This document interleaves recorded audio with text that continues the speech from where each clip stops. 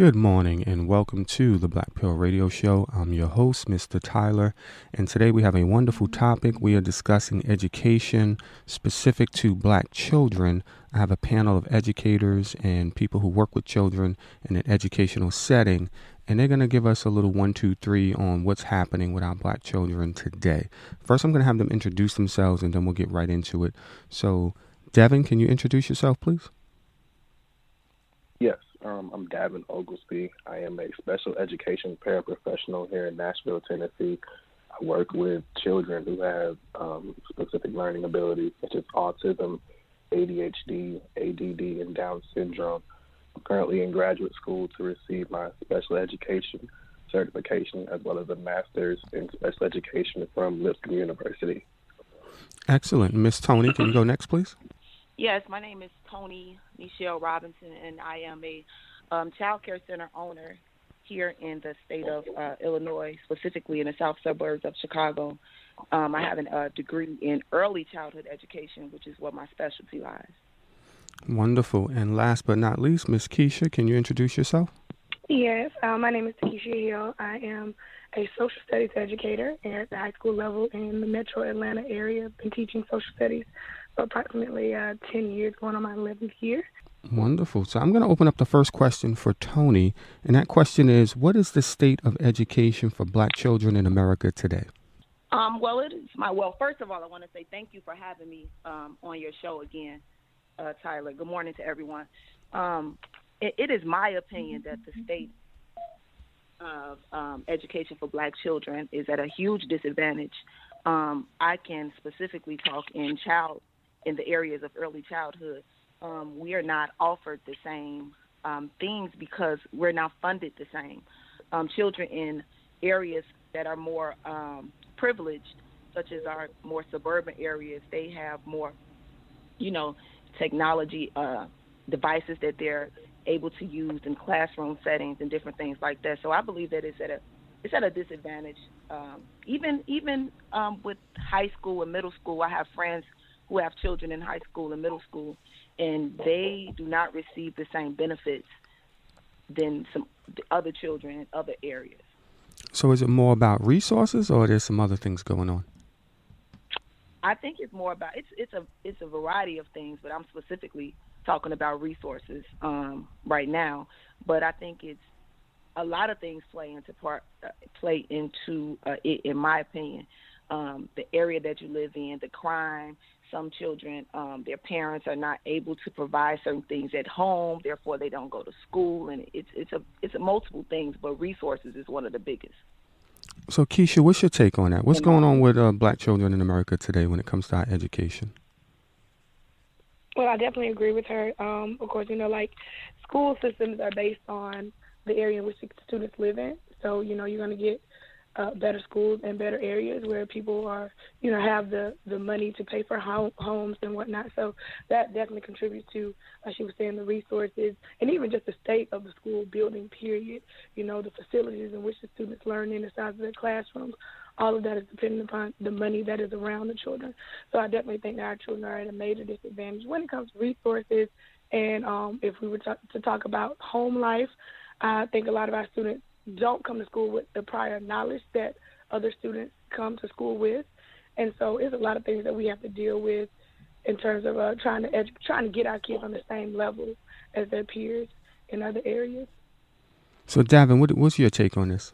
My take, and I can only really speak from the perspective of a Black male in education, like coming into the field my first couple of years, I think one of the things that Black children in education are lacking is visibility from Black teachers in lower grades. For instance, I work in an elementary school, so I work with children from kindergarten through fourth grade, and I can count on one hand the amount of Black teachers in my school specifically, as well as the teachers that I used to substitute teach for, who were also African American within Nashville. So I think what we can start with is recruiting more Black teachers into education from, elementary through middle school. I know we have visibility of high schools, but in elementary and middle school, during those foundational years where they can see examples that aren't necessarily celebrities, but people that they can relate to. So I think if we start with recruiting black teachers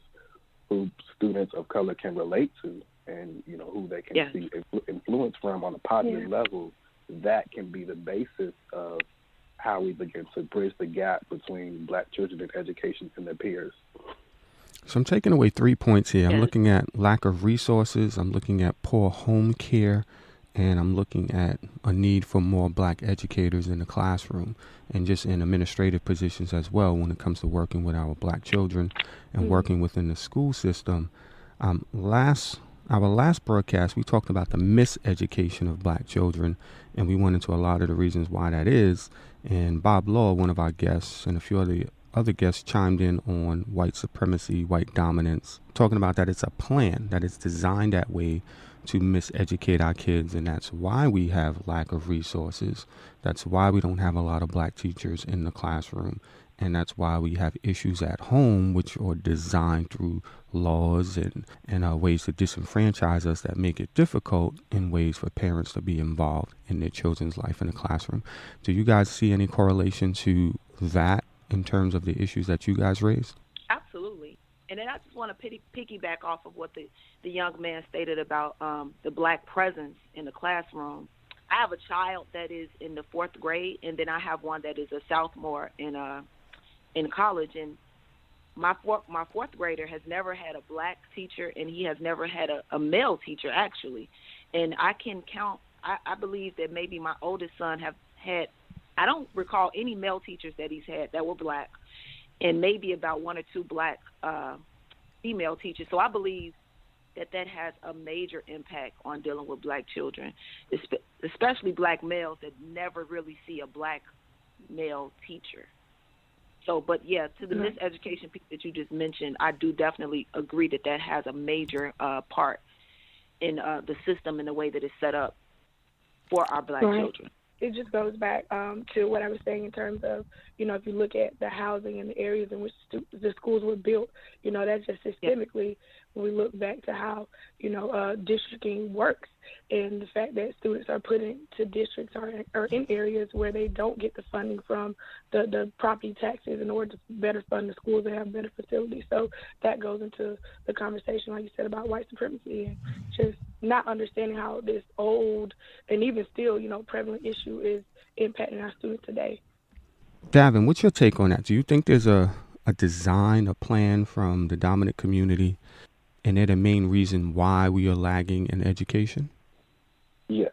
Now specifically in terms of what it is, I can't say, but I do believe that if you have a marginalized underclass and you have, a system put in place to keep African Americans and those of color, marginalized from society in terms of economic incline, then yes, you can say, okay, I'm going to put all of my resources into affluent communities, and I'm going to put all of the resources that those affluent communities don't want into poorer communities, and I'm going to have, lower test scores in certain areas. I'm going to have low enrollment in certain areas. I'm going to have, I'm going to have like the breakfast and lunch program for after school and before school care. I'm not going to have those in certain areas. So that way, I'm going to take away parents' ability to get their kids to school before work and inability to pick them up after school, after work. So I'm going to then force them to have to, keep their kids out of school. And one of the big things that I've seen is the school to prison pipeline that people talk about a lot starts for me in elementary school. Because if I can label a kid with a misbehavior, as they call it, and I can, put a system in place that suspends them for 2 days here, 3 days here, they've already missed 5 days of work. They've already missed 5 days of life. So then I have to then tack on, as a teacher, 5 more days of helping that student who's already missed, a week of learning for instance, disrupted my class. So you missed 1 week, and then that week turns into 2 weeks. Those 2 weeks turned into a month. So you've now missed a month of school within, say, 10 months, whereas your peers hadn't missed any days. So now you have to play catch up the next grade level because your teacher's not going to go back and help you trying to make up those days and make up that work. But what I'm saying is what we have to stop doing as educators, period, is stop, excluding black students from having in-class learning time. So if we can stop pushing them outside of the classroom and develop more restorative justice practices as a whole, they wouldn't be so behind their peers when it comes to learning. That for me is a big problem. Like I don't like the fact that teachers that aren't black begin to label black students as troublemakers and problem students and say I can't teach them because of X, Y, and Z that those students may not have any control over, such as home life or mental health, things that black students at a young age really have no control over, and they don't have the resources in terms of their family to get help for those problems. So they come to class showing up with all sorts of issues that teachers a lot of times aren't equipped to deal with, don't want to deal with. So they push them aside and decide I'm only going to work with this certain group.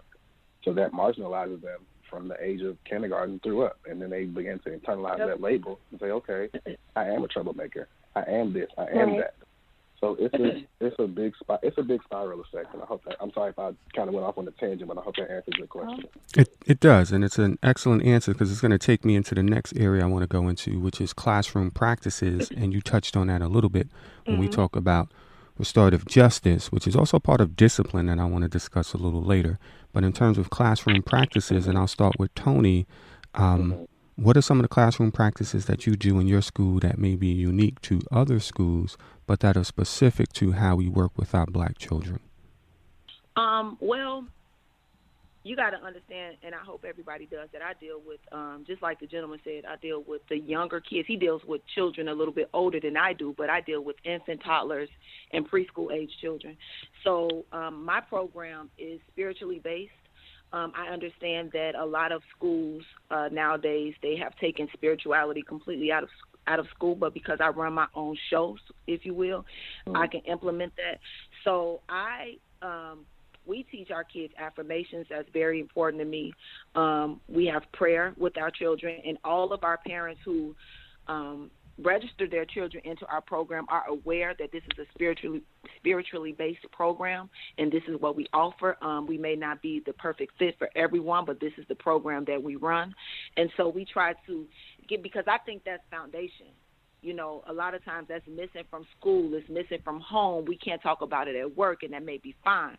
But for my children, for my babies, that's the things that I implement, and I, want to encourage them to pray. And I know this may be off of, structured classroom times in schools and high schools, but this is what I feel is important to implement in our curriculum. Okay, so you think bringing spirituality and prayer into the schools will change some things in terms of learning when it comes to our black children? I don't think that it would change some things I don't think that it would just change some things in terms of learning, but I think that it would definitely change some things in the way that the children are being treated by the people. Because this is the thing, and the young man just said something that was very important. I'm dealing with a situation personally with my child. He was just given an IEP for some delays that he had, and he's frustrated and because of some lessons that they're trying to teach him in school. But when I instill with him that positivity and that motivation and let him know that you don't have to get frustrated, you can do whatever it is that they're saying that you can't do, he goes into it with a better attitude, because it is my experience just by dealing with children that when they don't get this certain type of and I'm calling it spirituality, and it could be called something else, but they don't get they're not affirmed, then they go into school with behavior problems, and because they're already labeled. You know what I'm saying? I deal with a lot of children. You guys may deal with the children with ADHD and autism in grammar school and high school, but I get them when they're young. So they start off with having this disadvantage of not having they're not confident in themselves. So I try to teach them confidence and different things like that so that it can prepare them for the next level of grammar school and high school. So not just that the spirituality will help them to learn better educationally, but just as a whole person. And I think that plays a big part of it. Okay, Keisha, throwing the same question. Let me throw this question to Keisha. Classroom practices. What are you doing in your classroom that may be unique or different as an approach to teaching Black children? I think with me, it's very important that I establish a relationship.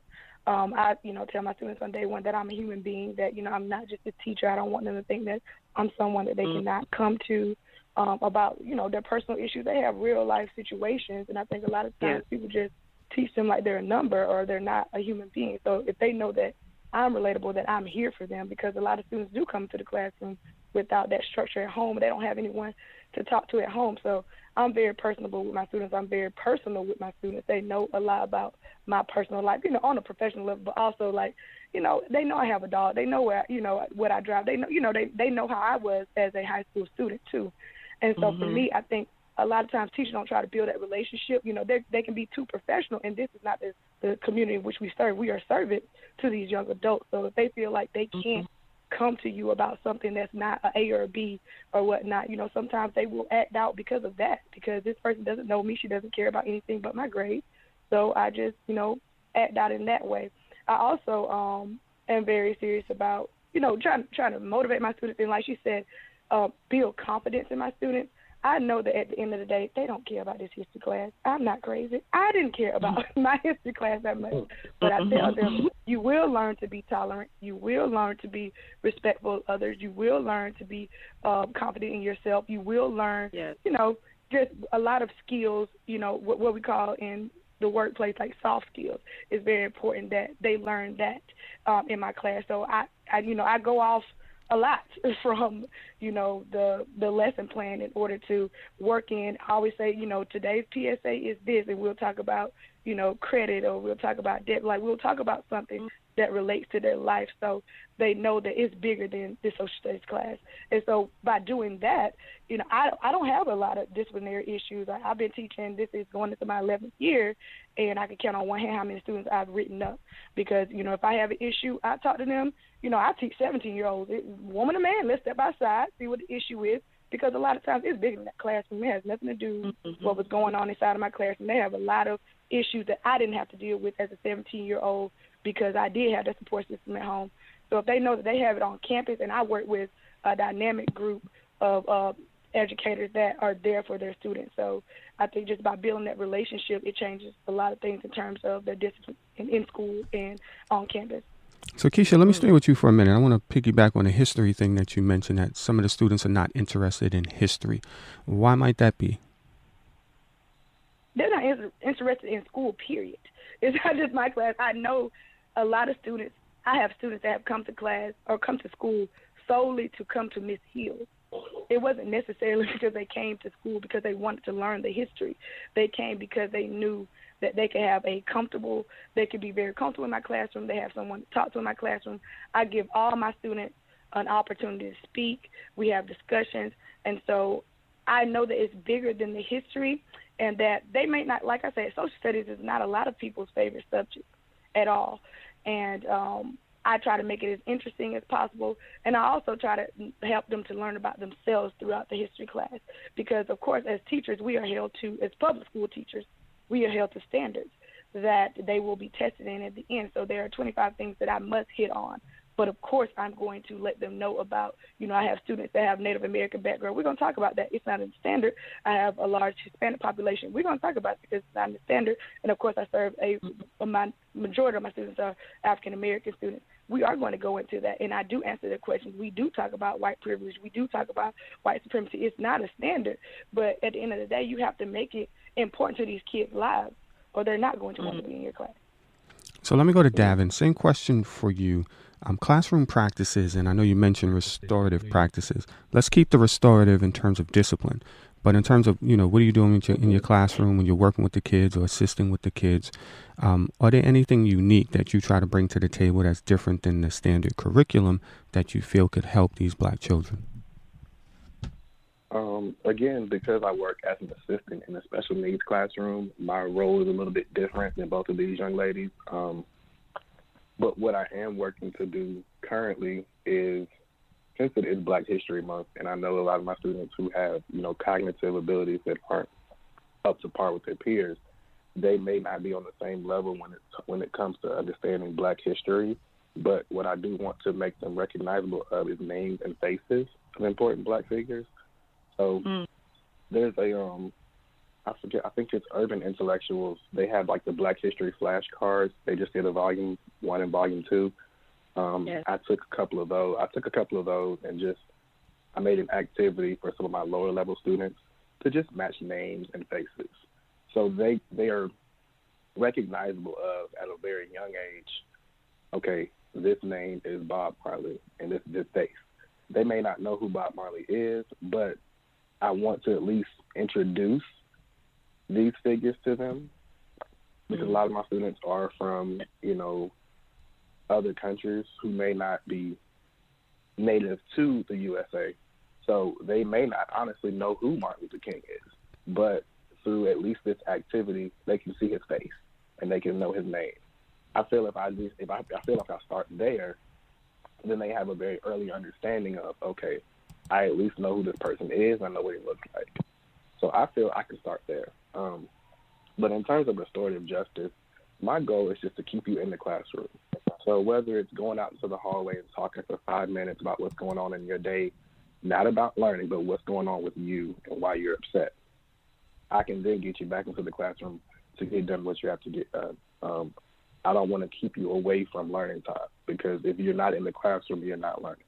So that's how I feel I can at least help you in that regard. So, ladies, let's jump into the disciplinary issues that we may have in the classroom and how we handle them. Davin mentioned restorative issues. He talked about taking a child out into the hallway, maybe having a few-minute conversation with the child to figure some things out, then get that child back in the classroom, versus sending the child to the office or to the dean, where the disciplinary issues can go further in terms of write-ups and suspensions and that kind of thing. But if you don't have an assistant in the classroom, how do you do that when now you're taking time out of the other children's learning because you have to spend 5 minutes or so with a child? I'll throw that to Keisha first, and you can kind of tell us how you handle it for your classroom. Well, it's definitely the same as he said.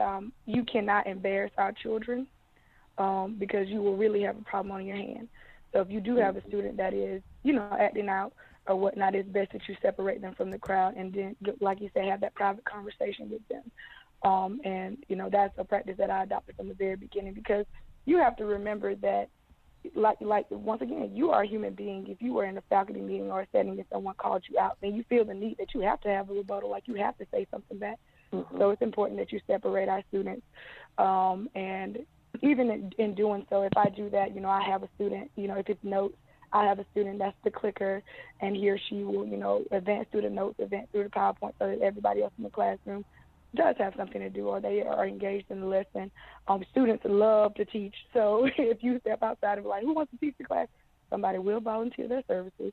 So that's not a problem. It doesn't necessarily take away from the group. But if you do have a person that's acting out in the classroom and you don't remove them, then you've taken away from the group's education anyway, because now you're about to put on a show. You're about to see something seriously. Like I said, I haven't had as many disciplinary problems as I know, other teachers who have been teaching for a while, because once again, I create those relationships. I call parents to let them know I do care about your student, but they have to care about their education in this classroom, and I'm not going to tolerate any level of foolishness at all. And so once you have parents on your team, I have parents be like, do whatever you have to do, Miss Hill. And that's really all I need to know. And, but yeah, it's about, like I said, if they have a relationship with you and they know that you care about them, you're just not going to have as many issues as some of your colleagues. You're not. Okay. Tony, how do you handle that? Disciplining the children, and I know you work with young children, but I'm sure you have some children that may act out here and there. How do you handle that in your environment? So, of course, discipline is very important at this age, and it's imperative to set boundaries for children. and, you know, be firm in explaining that there will be consequences if, you know, for things that they do that impact, you know, the other people around them or the teachers or what have you. So, and they're essentially babies, if you will, you know, even up to 5, you know, in terms of trying to figure out how to discipline them. And I'm mandated to discipline them in a certain way. So we use timeout. We may not allow them to go out and play for, you know, 4 or 5 minutes while the other kids are outside playing. And, you know, it's different things like that. We can't get too crazy with the discipline for children that age. But, you know, we deny them certain things for a certain period of time. That's about all we can really do at that age. And then we talk to them. You know, so I had a situation that happened on Friday, and the little girl was acting out, and the teachers, they become, you know, when there's a problematic child, you know, they become a tad bit frustrated as well. And so I found that when I went in the classroom and I really just spoke to the child, and she was a 5-year-old, and I was just asking why, it was something that could have just easily been resolved via conversation. So sometimes that's all it takes as well, is just talking to them and explaining to them that it's going to be a problem if they don't readjust. So that's about all that I can do at that age group. So let's take it to the family. And I know Keisha just touched on it a little bit in terms of dealing with the parents and the parents kind of giving her the cosign, the okay to go ahead and do what you got to do.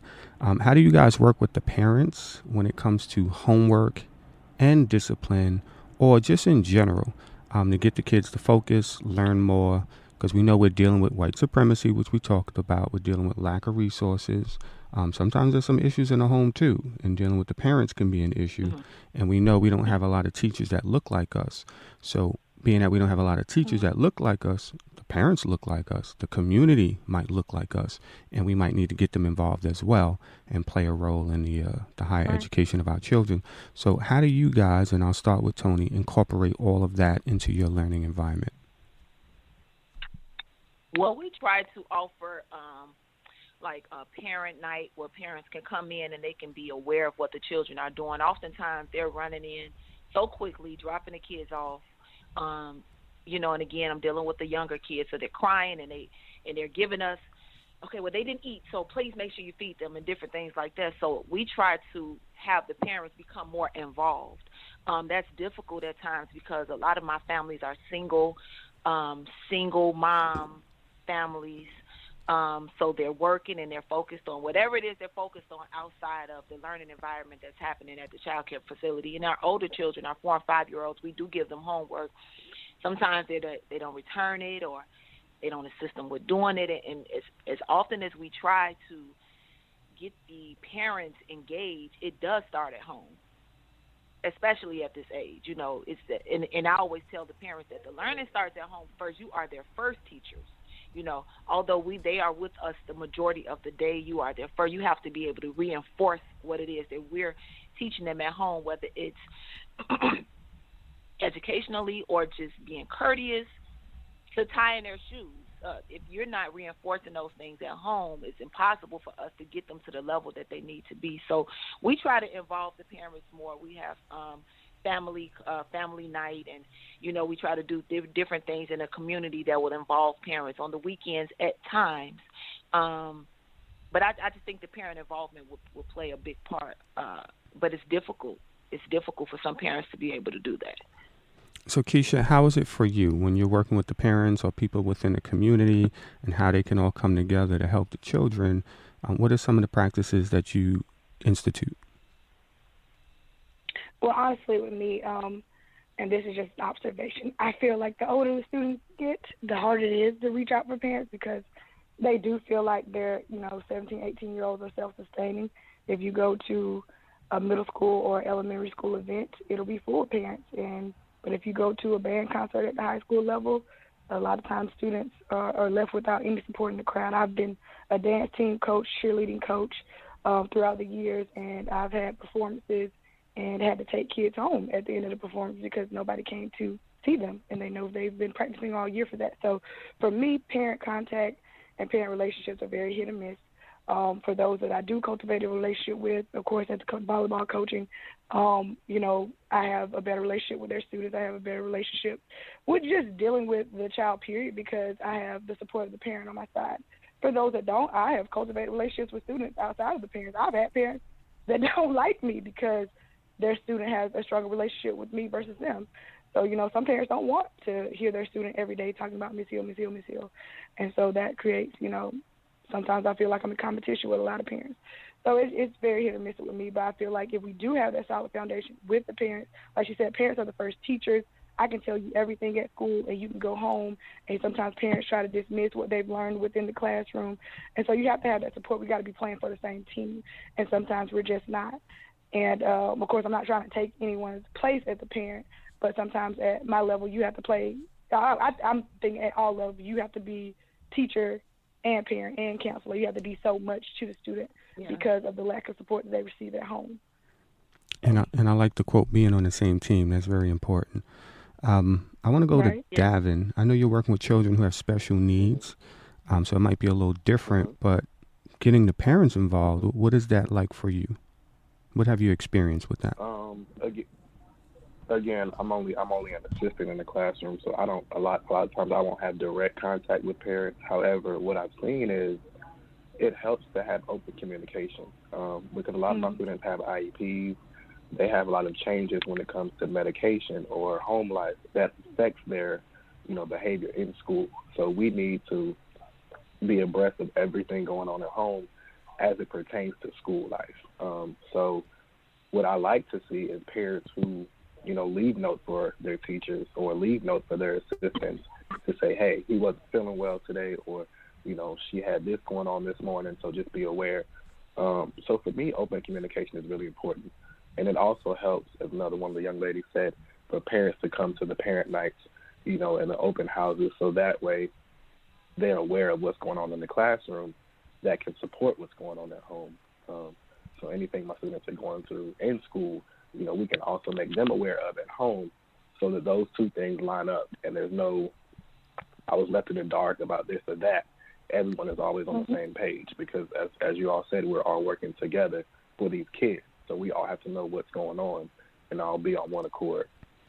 So to educators out there and future educators who are listening to this broadcast and who will listen to this broadcast when it's archived, this is some wonderful information that we are giving out to you as well as parents. I think you should definitely support this broadcast and share it with other parents who have children in the school system because this is going to be very helpful. And the next thing I want to touch on, what you guys mentioned a couple of times, is the IEP, which is the new term for special education, and how that all works. Because I know Tony mentioned about a child that was tested for IEP. So I just want you guys to just educate me a little bit. When a teacher feels a child should be tested for IEP, the parents do not have to agree to test the child, right? The school can't test the child without the parents' knowledge. So I just want to know if I'm clear on that. And two, how do you guys handle students that you feel need to be tested for IEPs, and how do you work that with the parent when you have that discussion? And in Davin's case, when you're assisting, so you've seen other people maybe have that discussion, or you had that discussion with a teacher about a kid maybe needing to be tested for IEP. How does that all go down? And I'm going to start with Keisha. Honestly, at the high school level, I can only speak to the experience that I have had. It doesn't happen. Most of my students come in with an IEP, those that have been deemed special education. This is something that happened in the elementary or the middle school level. So I myself have never asked for a student to be placed in special education, and I do know it's a long, drawn-out process once it gets to that ninth grade level in order for that to happen. So very seldom does it happen at that level at all. So honestly, that's not my field of expertise. I do co-teach. I do teach classes that have a special education teacher along with it, especially if you have a large population of special education students in your classroom. You do get a co-teacher in order to assist students, because you do have different disabilities. So I have a class where, I could have a student that is on an IEP because they're ADHD and they have a problem with focusing, and I might need to print out notes for this student. But then I have students that are in my class that cannot read, and so their tests have to be read to them. So it's very different at the high school level. So I can't speak to the system in terms of how it works, and because we have to go through about 4 tiers before a student can be placed in special education, and it's a long process, and so it doesn't really happen because I teach juniors. It doesn't really happen. Most of my students have already been placed in it. All right, so I want to ask you a question again, Keisha, before I go to the others, and the others can piggyback on this one too. ADHD, is that real? Is that scientifically proven, or is that just an opinion of a doctor? I mean, it depends on who you're talking to. I definitely know that I have students that have real issues that cannot focus, that do have, difficulties with staying still. But I always say I have those same problems as well. With me, myself, I don't teach a class. I think sometimes as teachers we have unrealistic expectations for our students. If you think a child, my classes are block scheduling, so they're 90-minute courses. If you think a child or anybody is going to sit there for 90 minutes while you talk at them and have them to write down, record what it is that you're saying, or that they're going to sit there quietly for 90 minutes at a computer or with a worksheet or with a textbook, it's just not real life. So for me, it would be very easy to label somebody as having an attention problem if they cannot stay still, not stay seated during that time. So for me, I mean, I'm moving around the classroom, I sing, I rap, my students, we dance, we do whatever it is. If I see a lot of my students being lethargic or a lot of students have extra energy and they want to get out, let's walk around the campus. Let's take the classroom to the baseball field. So for me, I will say it depends on who you're talking to. And like I said, I have an issue with you can't get my attention for about 10 seconds and it's, squirrel. So I'm just like the students. So I have to walk around. I implement different pedagogies within the classroom in order to get them up and moving all the time. So. Well, but we're having children sit for 90 minutes. They're going to get bored. So I don't think that has anything to do with I'm going to get bored. I'm in the faculty meeting for 20 minutes getting bored. So, right. I mean, it's a lot. And I hear a baby in the background, so if we can kind of quiet the child down, please, because it's going to get picked up on the recording as well. But when we do the way you described it, Keisha, it just sounds like a child may be bored. A teacher may not be instituting a good lesson plan, that the children are bored. We got to figure out other ways to get these children involved with learning instead of just having it like a lecture setting. Sometimes they may be a lecture, but maybe that's 10, 15 minutes. That's definitely not going to go on for like a 50-minute, 60-minute period. Tony, I know you're dealing with the little babies, and they definitely have attention and focusing issues because they're babies. So how do you handle that?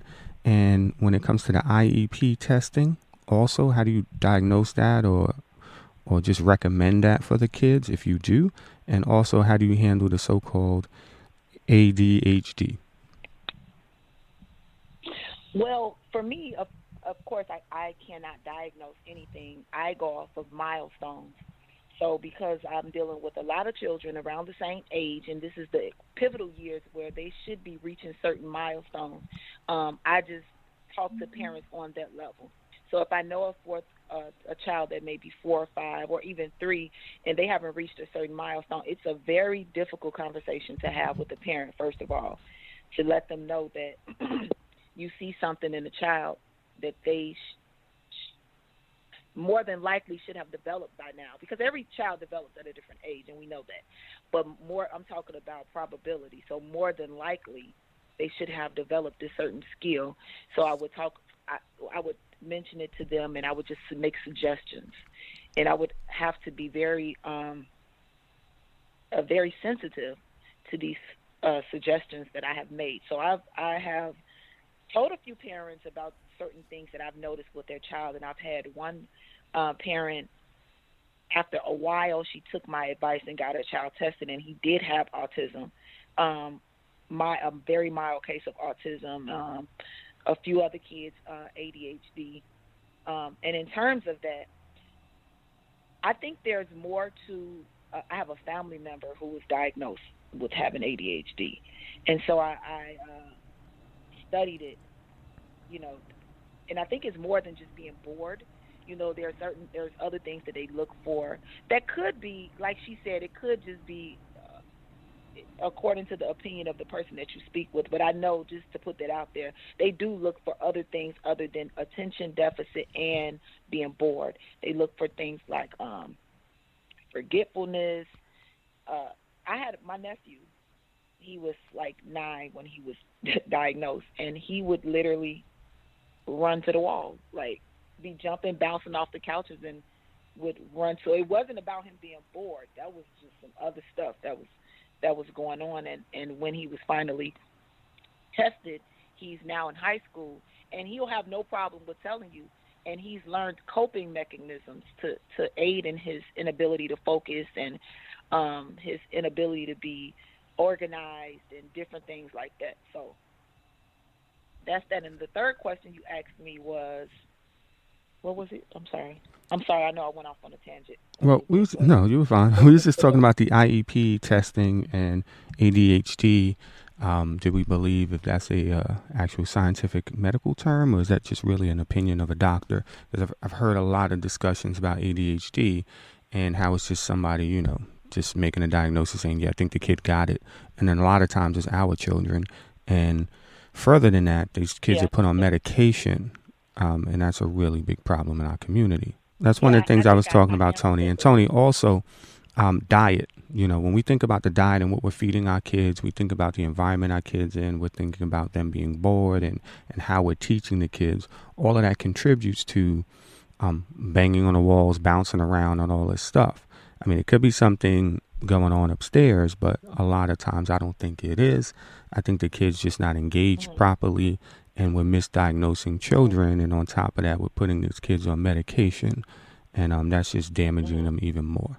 So I believe that as well. I do believe that a lot of our children, especially black children, especially black boys, are being diagnosed with ADHD and ADD, because it is my opinion that a lot of these white female teachers really don't know how to handle black rambunctious boys.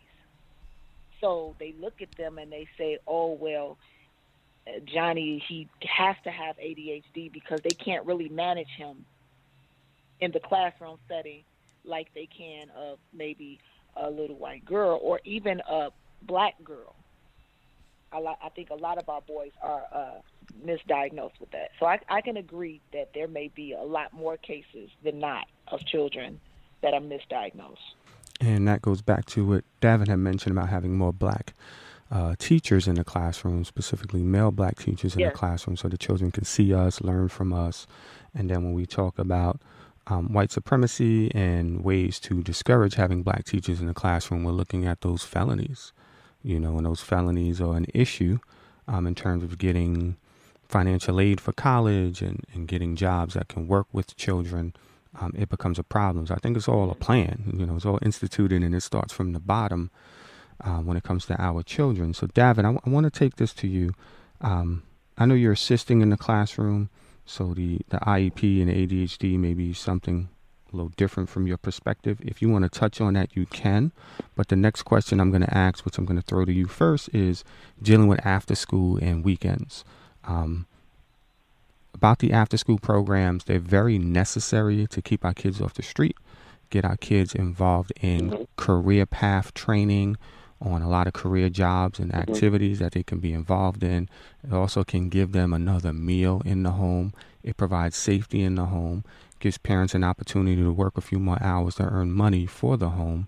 And we talk about President Agent Orange, who wants to cut back on educational funding for after schools and funding for evening programs and weekend programs, which is just going to cause more problems. And we know that's going to be specific to our neighborhood and our children. So if you can, just touch on all of that. But bringing it back to the ADHD, you said, is that a real thing? For me, it is. I've seen children who literally, I can be having a conversation with them, and there's a look in their eyes that tells me they're not cognitively with me, and they're not cognitively present at the moment. But it's like you said, it's more so about more than just not being able to focus. It's honestly sometimes an inability to stay still. Like it looks to me as if they can't control it. I'm still doing more research in terms of what can be done without medication. However, it is a very real thing for a lot of students, even students that aren't black. And in terms of IEPs, a lot of times it has to come down to parents agreeing to, have their child tested for whatever milestones that they aren't hitting at an early age. So I agree with all of those points that were made on that. In terms of cutting funding for after-school programs, for me, it's a big deal because, again, as you mentioned, it's a lack of resources for young students. So things that they may be interested in terms of basketball or Girl Scouts or even Boy Scouts in our communities, they aren't having the funding for. So they don't have an outlet for things that aren't academically based. They don't have any extracurricular activities to just take their mind off of what's going on in their neighborhood and to get them involved into something positive. So we need to, divest more of our time and our energy into finding programs within our own communities that are funded by our own people to allow our students to have something extracurricular outside of just school. And Tony, what is your take on that as well when it comes to after-school programs and weekend programs, even evening programs?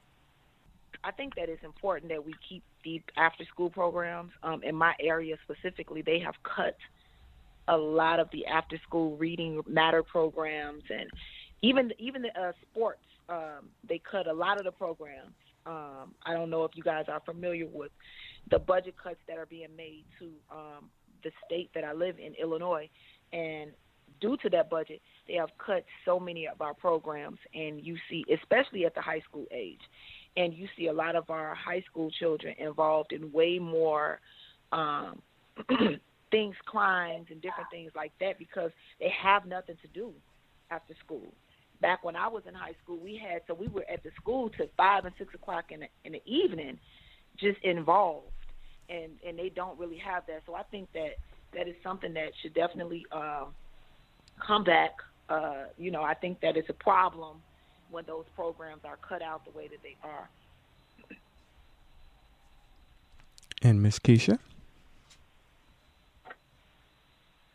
Yes, I totally agree. And because we have to realize that education isn't just always academic. You have to meet students where they are, and there are a lot of students that have outside interests. Everybody is not going to be a scholar. Everybody is not going to be an A honor roll student. So those are the students that are actually excited about coming to school to go to class. Like I said, there are students that come to school for various reasons. Some students keep their grades up so that they can maintain their position on the basketball or the football team.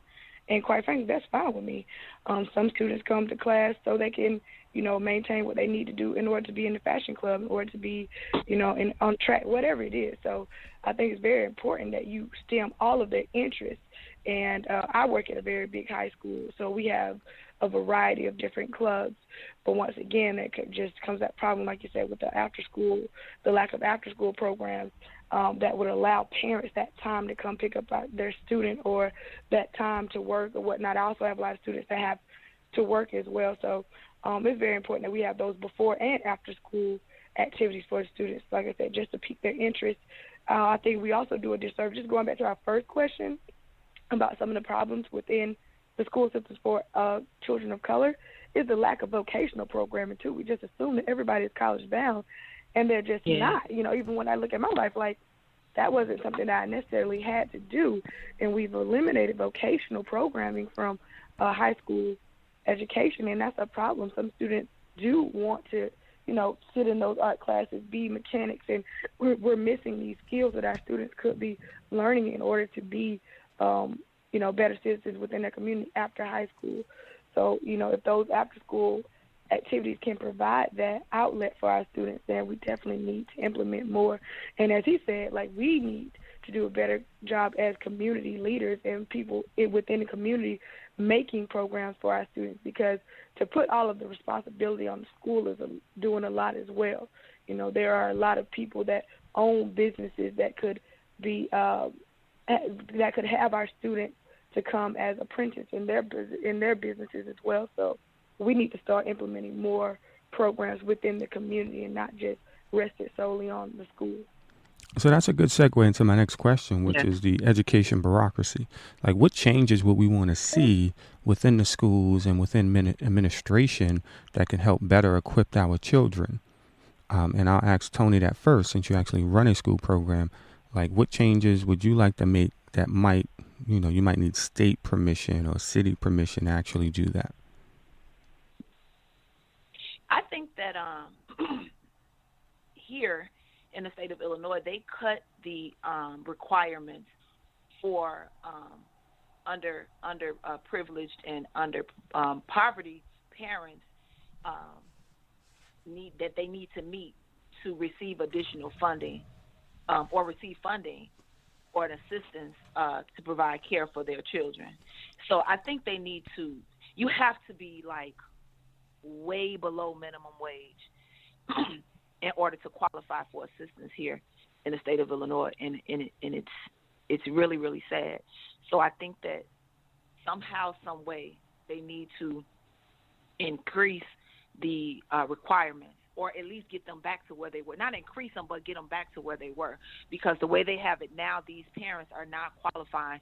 So you find a lot of grandmas and aunties and uncles caring for children that probably should not be caring for those children. So they don't get that initial start and advantage that, some children in our other areas, in our other communities can afford to receive. So I think it starts like it. So if a single mother of two works a minimum wage job, she wouldn't qualify for assistance for child care? A single mother of two would need to make she needs to make less than about, I don't know the numbers off the top of my head, but she needs to make less than like $1,500 a month in order to qualify for service. Okay. And when she does qualify, do they cover everything, or she still has to come out of pocket? They still require her to pay a co-payment. So she still, if she makes very close to that maximum amount, she'll still have to pay a monthly payment of $400 or $500 a month. That's tough. Plus rent, whatever plus her food. child care needs are. And so you couple that with rent or whatever her bills may be, it's impossible to pay. Right. So that's definitely a change we need to make in the state of Illinois, and I'm sure it's affecting other states as well. So, Ms. Keisha, let me come to you with that same question, because we got 5 minutes left on the broadcast, and I want to make sure everybody gets a chance. When it comes to the education bureaucracy, what's one change you would like to see made that you think will benefit our children?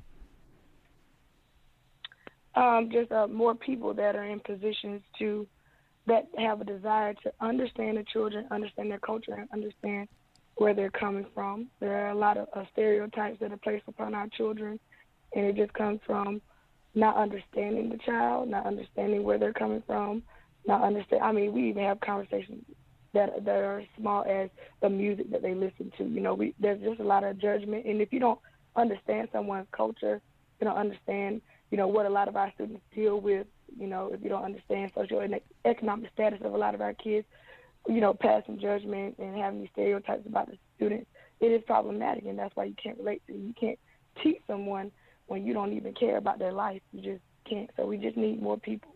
Like he said, we need more visible people of color in these classrooms, in these schools, because students don't feel like they can relate to administrators. Some of the kids go to the office, they know they're about to get written up, they're not about to get sent home, because it's just a lack of understanding, like just people just not caring about who they are at the end of the day. So I would just like to see. So when we say more people, are we talking about the teachers or the administration or both? Period. Both. More people of color, period. I would like to see more black private schools opened up, quite frankly. So, I think that's a big change. Like, that would assist our students in. You have parents that don't reach out for that reason. They feel like the administration, they feel like the teachers don't care about their students, so they're not coming to the open house. They're not coming to talk to someone that they feel like doesn't care. So, Devin, I want to come to you with that same question. How can we change some policies? Like, list one policy you would like to see change that you think will benefit our black children. Honestly, I would think that more restorative justice position, like a restorative coach within elementary schools and middle schools, or a dean of students for elementary schools and middle schools would help. I think a lot of discipline issues within lower grades would be minimized if students had an outlet, someone they could talk to and someone they could trust that had an unbiased opinion, someone that honestly would just listen to them and relate to them to kind of get those discipline issues down and kind of, to a lower level. So that way they would be able to go, talk to the restorative coach, have that conversation, then go back to class, and have that person be someone stern but relatable. So I think that position, honestly, in a lot of schools would help, because that way we could sort of minimize discipline issues for problem students. That thus minimizes the discipline issues within classrooms, which kind of changes the school culture as a whole for me. I think it's just really important for students to have someone that honestly doesn't just see them as a number within the school system, and someone that sees them as an actual person, a whole person, not just the issues they have at home or the issues they have with learning, but sees them as a whole human being with flaws and all. Yeah. Right. And if I add something really, really quick, I think also, and I don't have this at my facility, but I know I experienced it with my oldest son. If we can have culture, sensitivity, and diversity training, because like he said initially, a lot of our teachers and administrators don't look like us, so they don't understand the things that we understand. So if we see in those areas, I think it would be very beneficial to the educational system as a whole. And to be honest, it's not so much, I'm not even talking so much it's just for students of color, but all students. It makes a difference. I've seen for all students to see black men walking around their schools. Exactly. Because it's a change in the narrative as a whole, not just for black students or white students, but just as a whole for all students. It makes a difference. I've seen it within my school. It makes a huge difference. It does. So, guys, excellent discussion. Miss Tony, I want you to promote your business so people can send their children to your institution. 90 seconds. The name of my facility is Children's First Learning Academy. That's CHILDREN Learning, LEARNING Academy.com.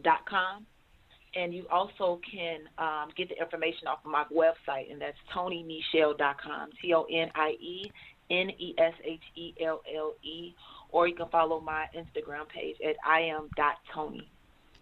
Excellent, guys. And I want to thank all 60 seconds. I want to thank all of you guys for being on the panel. Devin, Tony, Keisha. It was a great discussion. I think I'm going to have another one where we're going to talk about charter schools, private schools, and public schools, and the differences, and just to clear up some misconceptions about that. As always, we are live every first and third Sunday morning Eastern Time from 10 a.m. to 11 a.m. of each month. You guys can listen to the archive of the broadcast on iTunes, YouTube, Google Play, and Blog Talk Radio. And as well, you can always go to the website, which is blackpillradio.com, and we'll have all the past broadcasts listed on the website. We also have a resource page listed on the website where each panelist who appeared on the show, we're going to have their contact information, their 10 websites, seconds. and their social media information so you guys can follow them. As always, tune in, spread the word, share. Peace, God bless, and we'll see you guys in 2 weeks.